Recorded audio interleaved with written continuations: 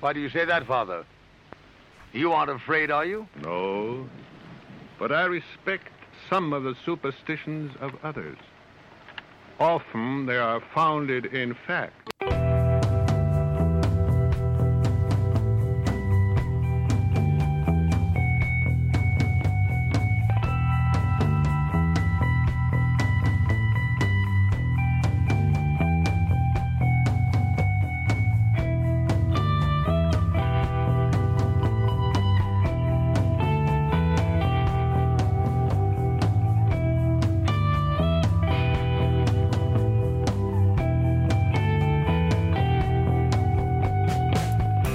Broadcasting from our Sanctum Sanctorum in Venice, California, this is the Sixth Sense Society. I'm your host, Krista, here with our producer, Michael, and today you're tuning in to Spell It Out, Magic, Reflections, and Shadows, where I take a topic and run with it.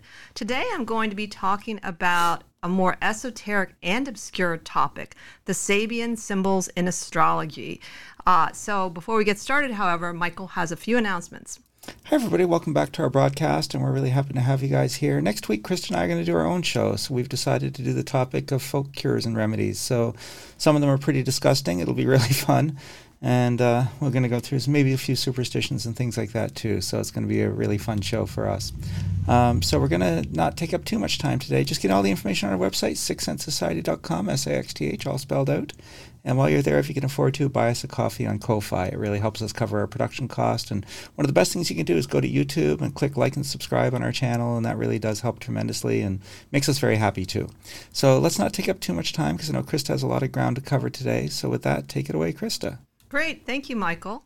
So how I came to this topic today, when I first started the Spell It Out episodes, I did a topic on Know Thyself, and then I did a series of shows that were connected to different metaphysical ways to actually get to know yourself, from looking at your natal chart to numerology to animal totems. So I did all of that, and these are, again, just the things that I have experienced. And so a while ago I came across this book. It's called The Sabian Symbols and Astrological Analysis by Blaine Bovey. I'm going to hold it up for you guys that can see it on YouTube, but I will also put a link to it in the comments. And initially I looked at it and I liked it, but I didn't really use it right away. And then lately I've been going to look for more symbolic ways to approach the astrology charts. And so I remembered this book, and I'm going to tell you sort of why it's really different. But that's the reason why I'm bringing it up today. It's just another way to go deeper into your natal chart, but it's a very unique way, and it's very, anyone that likes poetry will particularly like it, or if you like koans, Zen koans, you're going to also appreciate it. It's another layer of looking at yourself, and you could probably use the Vedic chart too, because it's going to be based on the degrees of the planets. So exactly what are they? In his book, Blaine Bovey, he says they are a set of 360 symbols corresponding to the degrees of the zodiac. So there's one for each degree.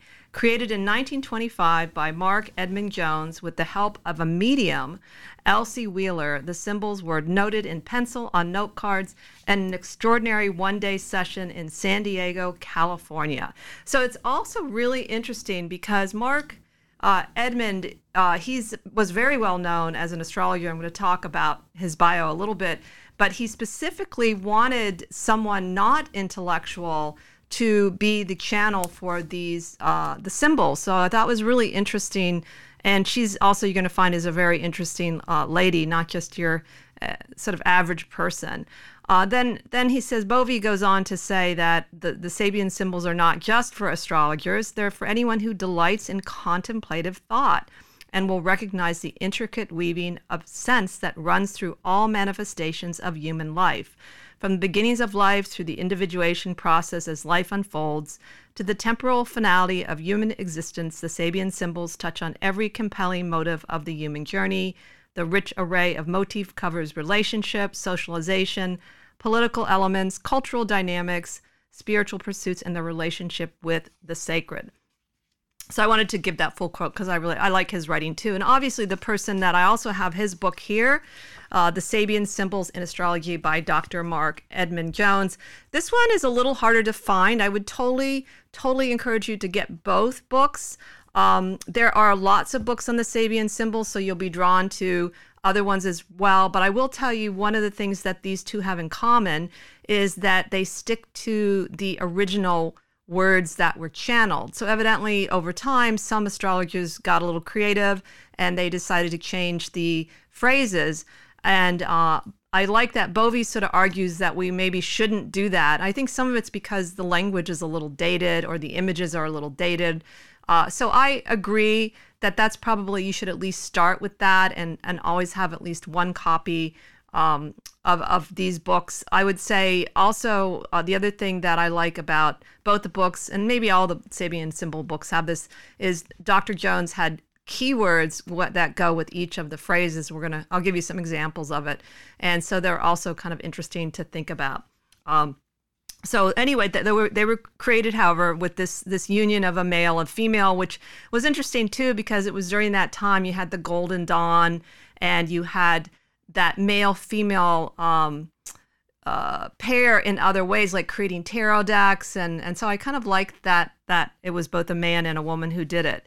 So who can use them? Well, we kind of went over them a little bit. Let me spend a little time now on just each of the people involved in creating them. So Dr. Mark Edmund Jones, he lived from October 1st, 1888 to March 8th, 1980. So had a pretty long life there. He actually dropped out of high school, and he later went on, however, to get his PhD in philosophy from Columbia University. So that was kind of neat too. And then he participated in the creation of the movie industry and was instrumental in founding what later became the Screenwriters Guild. He was a philosopher, author of the book Occult Philosophy, and was very well known as an astrologer. And there's a little more of that. This is the bio from this book I have on him, and there's a little bit more in there. But just to give you an idea of who he was. And then Elsie Wheeler, there's not as much known about her, though you'll find at least some websites that have found a little bit of information about her. I found this on SabianSymbols.com. She was born September 3rd, 1887, and she died November 26, 1938. She was born in Norris City, Southern Illinois. And then I said not much is known about her, but what is known about her, she was severely afflicted with rheumatoid arthritis, and she spent most of her life in a wheelchair. She also had a really tragic beginning. She was an orphan, I guess you could say maybe by 1895, because her mother died in 1891, her father in 1894, and then her maternal grandmother in 1895. And so she ended up living most of a good part of her life, like 30 years, in the Bethesda Hospital Home for the Incurables in St. Louis, Missouri. Now, this is certainly a life you can see that was in some ways very limited, but she actually had she was very popular and became a well-known spiritualist medium, especially in San Diego. She became well-known. And that's one reason why, Dr. Jones picked her. But what I really loved on this particular, I think it was this website, yes, it was the same website. There was a clip from an article, a newspaper article written about her after she had died. And I'm going to read you part of it because it's extremely touching about who this woman was. So it's called Elsie Wheeler Passes at 51 by Forrest Warren. And again, it was in San Diego Union newspaper, November 27, 1938. And, quote, although confined to a wheelchair all her life, Miss Elsie Wheeler, 51, who died in a local hospital yesterday, had a beaten path to her door made by men and women in all walks who sought her advice and particularly her perpetual smile. She was an ordained minister in the spiritual faith. Elsie Wheeler's death cast a gloom over many hundreds of men, women, and children who knew her intimately. She was known best in the indoor sports club, and there she moved about in her little wheelchair, spreading sunshine among other handicapped persons. Often she would seek to encourage a handicapped friend who was not as bad off as herself, but she always said, "Don't give up. There's lots to live for." I don't know, that one really just hit me today. I said, life can be rough and you think you have it bad, but here's this woman. She lost so much family members, and she had this real attitude of trying to find something good in life. and she tried to spread that to other people. So I found that really very touching. She was truly a spiritual person. And I think, people like her, it illustrates that, being on a spiritual path doesn't mean your life's going to be easy. It doesn't mean you're going to not suffer or that you won't, experience hardships. Sometimes it seems like they experience more hardships. You can see that in Edgar Cayce's life. And I think sometimes people think it's, being spiritual, somehow it'll be easier. So I found that a lot of great spiritual teachers have had really arduous lives, and yet they've made something really great out of it. So she's an example of that, because these Sabian symbols really stuck, what she did with, and she wanted to evidently do something meaningful. And that was, instead of, answering just the questions, the normal questions that people would come to her as a medium. So that's a little bit about each of them. So basically, how you use the Sabian symbols, the first thing you would want to do is print out a chart. You can get them at astro.com. You're going to need to know, obviously, the time of your birth. So you'd want to get it rectified if you don't know the time, because you're going to want to know like the ascendant, the exact degrees. But of course, in general, you're not going to have the exact degrees if you don't have your time. So it's going to be difficult if you don't get your chart rectified by someone. I think that some Sabian astrologers use this process to help rectify the chart too. And it does seem like it might be a good idea to have an understanding of your chart from just a sort of basic level, whether you go to an astrologer or get a natal chart reading, instead of just jumping in, though there's no rules about this. So I'm just saying this as a suggestion. And so what I would say Bovey suggests, and which I did, is you go and you look at all the different degrees. I'm going to hold this up for you guys that can see it. You can see I've written around the hub and all the different phrases that go with the degrees.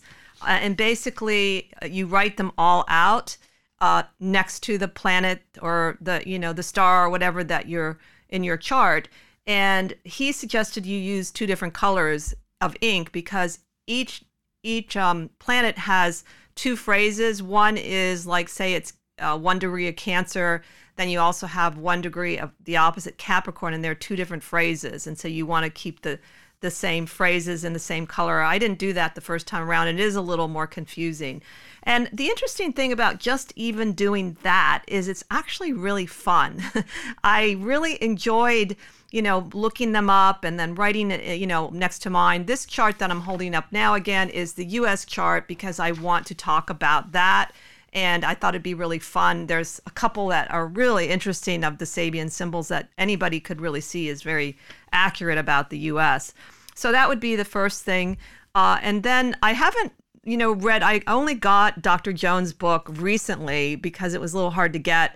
And so I'm mostly using the methods coming from Bovey, but I kind of trust him because of his respect for Dr. Jones's work. And so what he says as far as how should you, approach it, you should first of all do all of the planets, he says.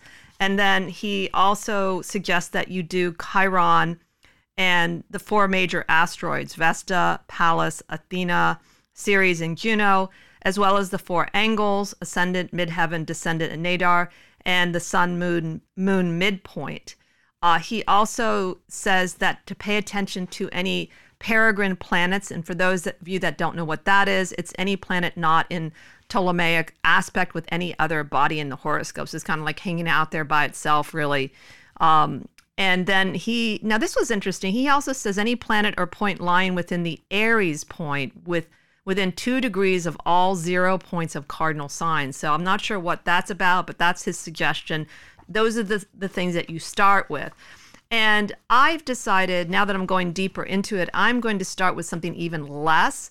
I think it's good to go ahead and do the whole chart, like write them all out, but I've decided I'm going to start with sort of that holy trinity, the sun, the moon, and the ascendant, and think about that and see what comes up.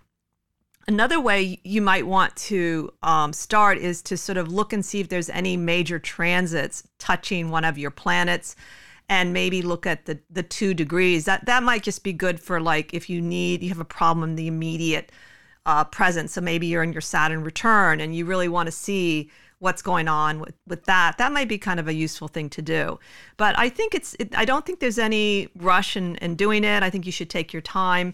And I'm going to start giving you some examples of what they are. And you're going to see that there's definitely, it's very different from anything in astrology that you'll have read, which I really like, since this show is also about the obscure and esoteric. And this is definitely more obscure and esoteric.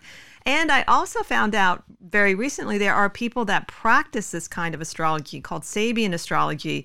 So I wanted to do it myself, but I think it'd be really interesting to get a reading from somebody that is a Sabian astrologer, because it's just got a whole nother different level of how to work with the chart, with the intention, it seems like, to understand yourself and to be able to work with positive and negative influences. So I got the idea from Jones that he is more sort of esoteric in the sense that using astrology to help evolve you in your consciousness, not necessarily just predicting events. Not that there's anything wrong with that, but that has been more and more my own interest too. And the reason I'm bringing up the U.S. chart is there's a lot going on in it. And also I think it's a way to approach how do we change the consciousness of a country, and that you can look at it symbolically. So the first one I wanted to point out was the U.S. chart, and the one I'm using is for the 4th of July, 1776, 5:10 p.m., and it's called USA number 1 on astro.com.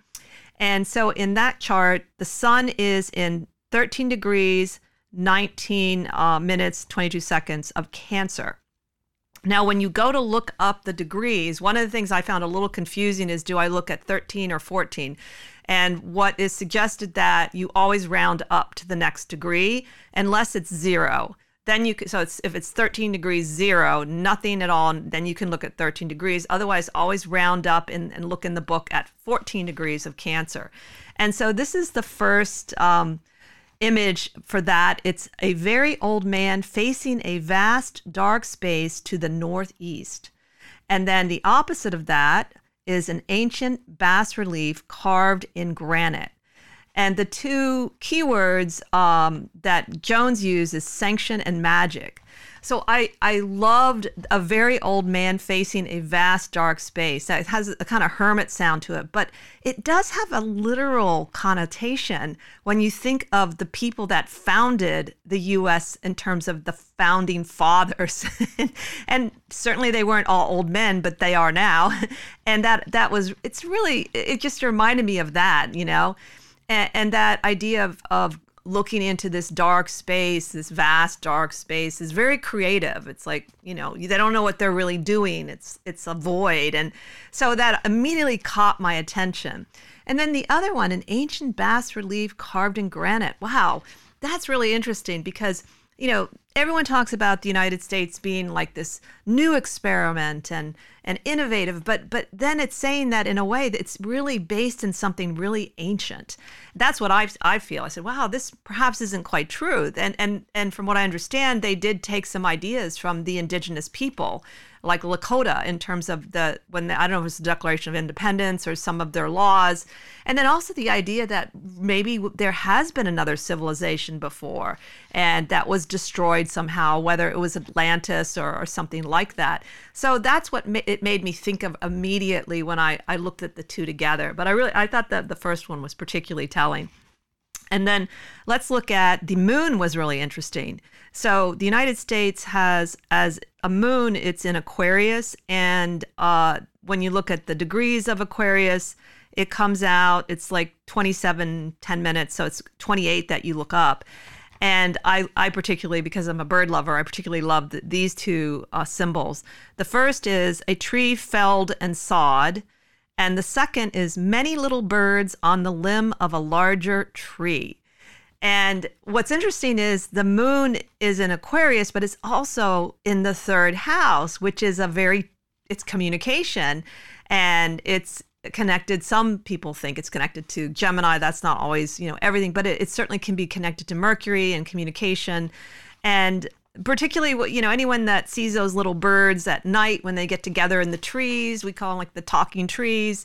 and they're just chatting away, and you just wonder, what the heck are they talking about, And that's what it immediately reminded me of, this like chatter, chatter, chatter. And in a way, maybe because of technology, you really do get a sense that Americans are very like that, And certainly there's more to it than that. There's not like a literal thing, but I loved the little bird aspect and the communication.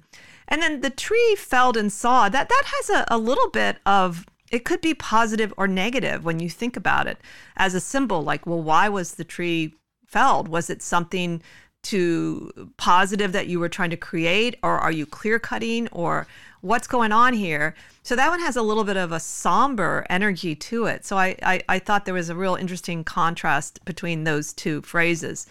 And then the next one, I pulled out quite a few, but I'm going to try and go through at least the three: the sun, the moon, the ascendant. Now, the ascendant is also really interesting. And I actually have this at my midheaven, these 2 degrees, and it's 12 degrees, 21 minutes Sagittarius. And so the ascendant key, the first symbol for it is a widow's past brought to light. And then the opposite is a great musician at his piano. Now, that some of these are obviously very, in a way obscure in the sense, well, what does that mean? How could I use that to understand my chart? But again, by just sort of looking at it intuitively and thinking about it, what arises in your mind, you don't have to analyze it. And that's what I like about it. You can just kind of sit with it and think, well, what does that remind me of as a symbol? And with symbols, I find it's good to start with your own association first. So you just think what comes to mind. And, a widow's past brought to light.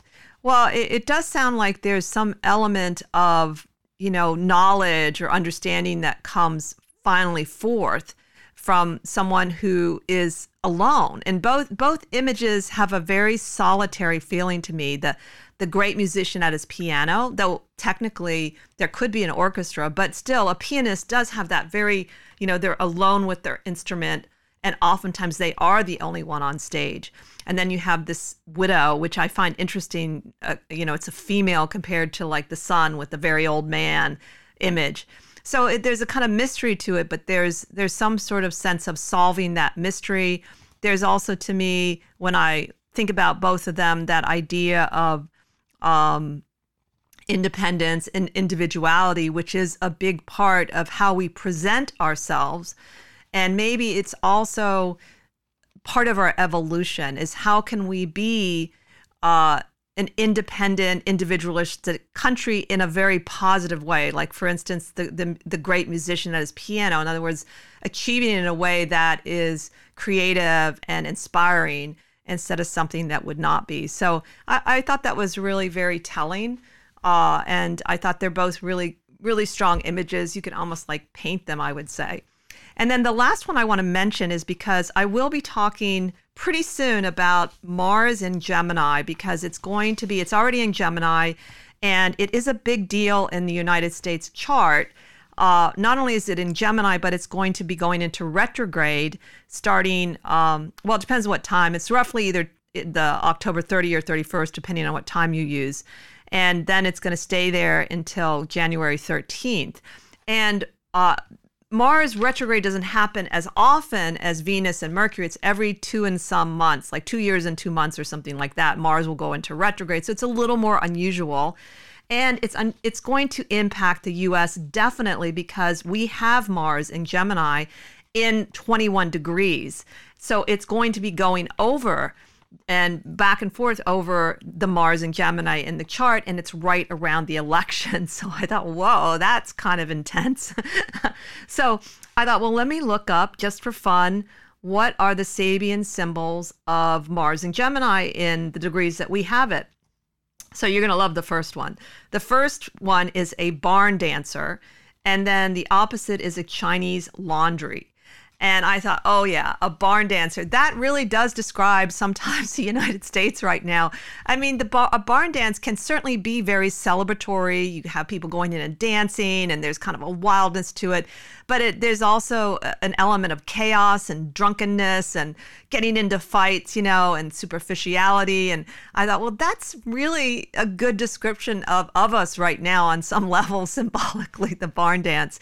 And then the Chinese laundry, that's an interesting comparison. Like you think of, Chinese laundry, you really think of the immigrants and how they set up the laundromats, and still a lot of them still own the laundromats in order to sort of be part of the United States, and that idea of work ethic and cleaning and order. So you have chaos and then you have order, and yet it's coming from outside of the barn dance. It's coming from a different world. And what is interesting to me about that is there's a lot of planets in the United States' 7th house. And because we have Sagittarius as an ascendant, Jupiter is considered to be the ruling planet. So that idea that our relationship with, other countries is very significant to me, and one that I hope we can learn to embrace better, and to realize how much we can learn through relationships with other countries, and not necessarily dominate and abuse our power, which does seem to be some of the unevolved energy of the U.S. chart. Now, one of the things I did also want to mention about Mars in general is it's considered to be by some more unevolved planet. And so the reason people sort of maybe don't like Mars is because it's that unconscious version of Mars. And so by you being conscious with Mars, whether through the United States chart or your own chart, you actually help the planet's consciousness evolve.